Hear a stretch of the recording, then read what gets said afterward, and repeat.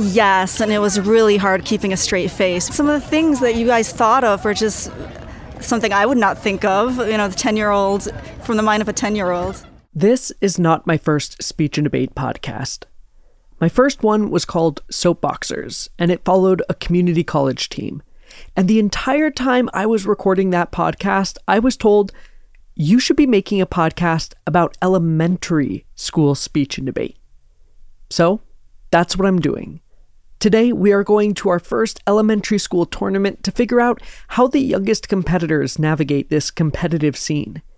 From Newton's Dark Room and Modern Brain, this is We Talk to Walls.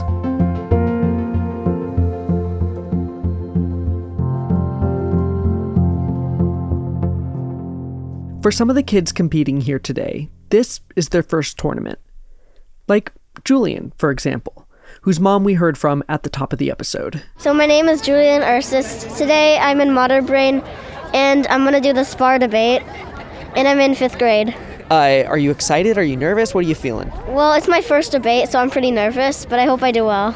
This tournament has a pretty good turnout. Well, I thought it was going to be less crowded, but there are more people than I thought. Which makes Julian a little nervous. Well, it kind of scares me, because some of them might be really good. But he's got some pretty good advice for tackling things you might be nervous about. Maybe believe in yourself and don't give up, because you can keep doing this and you'll get better. You might recognize another first-time competitor from last episode, Michael. Hi, my name is Michael, and what I came here for is my first tournament that I'm going on, and I'm 9 years old, and I'm 3rd grade.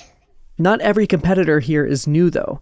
For others, this might not be their first tournament, but it is a tournament where they're trying some new things. Take, for example, Daniel, who is experienced enough to be competing in 3 different events today. SPAR, original oratory, and impromptu. He's been around the block a bit more. Yes, but it's my first time doing impromptu today. I was only able to talk to Daniel for a brief moment before the tournament because the first round was starting. Postings were up, and here I saw something I haven't seen since my own time competing. Paper postings. Printed out postings of which round you're going into, who you're competing against, and which round you'll be in that is physically taped to a wall. Understandably, these kind of disappeared when COVID hit. As things shifted to online tournaments, everyone involved had to develop a deep understanding of how to run these tournaments remotely, using phones and computers instead of paper. That infrastructure has stuck around, even as we return to in-person tournaments, meaning the paper postings aren't as common. But here, it's good old-fashioned paper, and that means you get this mob of kids surrounding the postings. Like just like a mob of people trying to look at one tiny sheet of paper. I'll check it a while because then it'll clear up. My name is Savannah, and I am in 4th grade, and this is my first tournament. This might be her first tournament, but Savannah is cool as a cucumber. She's just patiently waiting for the mob to clear, a trick she learned from her jiu-jitsu classes. I do jiu-jitsu, like Brazilian jiu-jitsu, so there's a mob of people during the water break, so I'm just waiting, and then I'll be like, okay, go. And I'll grab my water and then just go. As soon as the mob clears, she checks her postings and goes on to her round. The whole courtyard is now quiet.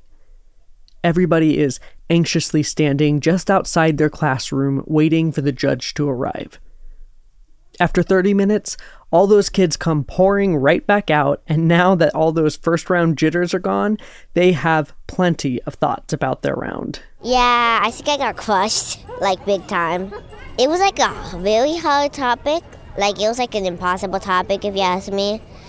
I was on negative of happiness is better than success. So she had to argue that success was better than happiness. And it's kind of impossible. I don't know why it's impossible for me. A lot of the students I talked to were competing in an event called SPAR, which stands for Spontaneous Argumentation. It's essentially an introduction to debate, and it's much less structured and technical than some of the events we talked about in previous episodes. The topics are also a bit more fun. Not to say that current events aren't fun, but when you get to argue that dogs are better than horses, it's just a different game. This round, one of the topics was happiness is more important than success. Savannah struggled with that one, but Julian, who is also arguing the negative, felt much more confident in his approach. Well, I just gave 3 reasons. You can success. You need to succeed to be happy. And success gives in a job or it gives you good grades, and that can lead to happiness. And you need to do your success first, which makes it more important. Just like the Peninsula Invitational, this tournament is divided into 2 halves, although it's all still on one day. The first half is debate, and the second half of the day is speech. So Daniel's first attempt at impromptu isn't happening until later. He's just now coming out of a spar round, an event he is much more experienced in. It went pretty well. He had a different topic than Savannah and Julian. It was kind of ridiculous, but it was skydiving is better than scuba diving. And I was on the neg side. So, first of all, I talked about how when you skydive, people are afraid of heights.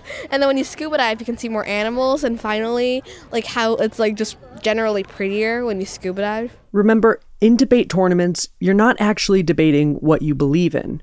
Your side is chosen at random. So whenever I asked Daniel whether he would rather scuba dive or skydive, even though he was arguing for scuba diving... I've scuba dived before. I could not breathe underwater. So I would say, even though I was on the scuba diving side, I would go skydive. Yeah. Since he's been to a tournament before, I wanted to pick Daniel's brain about how he handles the intensity of the day. You're there, early in the morning, all the way into the evening, competing in mentally exhausting tasks. In Daniel's case, 3 different events. What is your energy like throughout the day, and which parts are the most stressful? I'm pretty monotone throughout the whole day, but usually, if I get into the finals, then my heart starts pounding because everything is finals. If you win, if you do good, you're automatically first place. They don't look at your previous records. So finals is when I get very excited and tense. But right now I'm still around the same level of excitement. Daniel's anxiousness is understandable. You can mess up one round of debate and still make it to the finals and do well. But if you mess up on the finals, that's it. You don't go any further. So how does he avoid psyching himself out? I just think about anime. At the time of the interview, we did not have a name for the podcast yet. And one of my favorite things to do was ask, what should we call this podcast? What should we call this podcast? It's a podcast about speech and debate. What should we call it? How thinking about anime during rounds helps you. Yes. We ended up going in a different direction for the podcast name, but it's a pretty good episode name. As the day moved along and people were coming out of the second round, I got an update from Michael. I think in the first one is Shrug. The second one, I think it was a little failure, but it's still going pretty good. I feel like I was confident in the first one, but after seeing what it matters, I started to fall down apart. I don't know why, and then I'm determined to get better at the third one. This is something that really impressed me about Michael and all the other students competing here today. Competing is hard. You're putting yourself out there to either win or lose. But whatever the day had to throw at them, everybody kept a really positive attitude, which you have to if you're going to be competing all day long. Okay, so what I learned is never be scared what you're thinking about, and don't care about what people think, just care about what you think. This positive attitude is crucial because we are exiting the preliminary rounds and going into the breaks where we find out right then and there who is going to be competing for the rest of the day and who's all done. Some of them are first-timers. Yileen, one of the founders of Modern Brain. Some of them are very experienced, right? But you also need to talk to the kids who didn't make it and let them know this is all part of the process, right? You'll come back and practice and get better and improve. But they're little kids, they still feel sad. I sometimes even before the breaks come out, I would tell the first time kids, it's your first time, so whatever happens, it's okay. You're here to practice. So you sort of, tell them they will be okay. But sometimes they're still really upset, But, it's still a really good experience for them, and they will improve and learn and come back next time. This mentality rubs off on the students. I was actually with Savannah when the breaks were posted. Well, they're supposed to announce the final soon, but the first round got a bit late, so it might be like 12:45 or something maybe. I was recording when she found out whether or not she made it to the final round. So after that, people will be chosen to go to finals. And then after they go to finals, they will go to finals. And then after that, there's like these awards. But the awards are given out at like 7:30. So the whole thing lasts a day. Soon enough, the wait was over and postings were up. It's not a giant mob, it's a light mob. Because it's only like 5 people checking it. Maybe a couple families. So it's basically a light mob, like 5 people, versus a mob, 20 plus people. Savannah calmly checked the postings, adding commentary along the way. Oh, a person I debated a while ago got there. So know your name? Oh, look, somebody has the same last name as one of my teachers. Savannah didn't make it to the final round, but she couldn't care less. And that's not out of any kind of cynical apathy or anything like that. She put in a good effort. She had fun. She learned along the way. Winning is great. We all like winning. We all like competing more. But one thing I think speech and debate does well is teaching people how to lose gracefully. If you're playing a game of football, you can see the score. The moment the game is over, you know whether or not you have won. Speech and debate is different. You have to wait for people to deliberate on completely subjective metrics just to see if you made it to your final round. That's hard, but these kids do well. They take it in stride. They see it as growth, and they move on. After all, they're on the very start of what I hope is a fantastic adventure in speech and debate. That was just the results for one kid. We talked to a lot of others this episode. Did Michael make it? Did Julian? Did Daniel?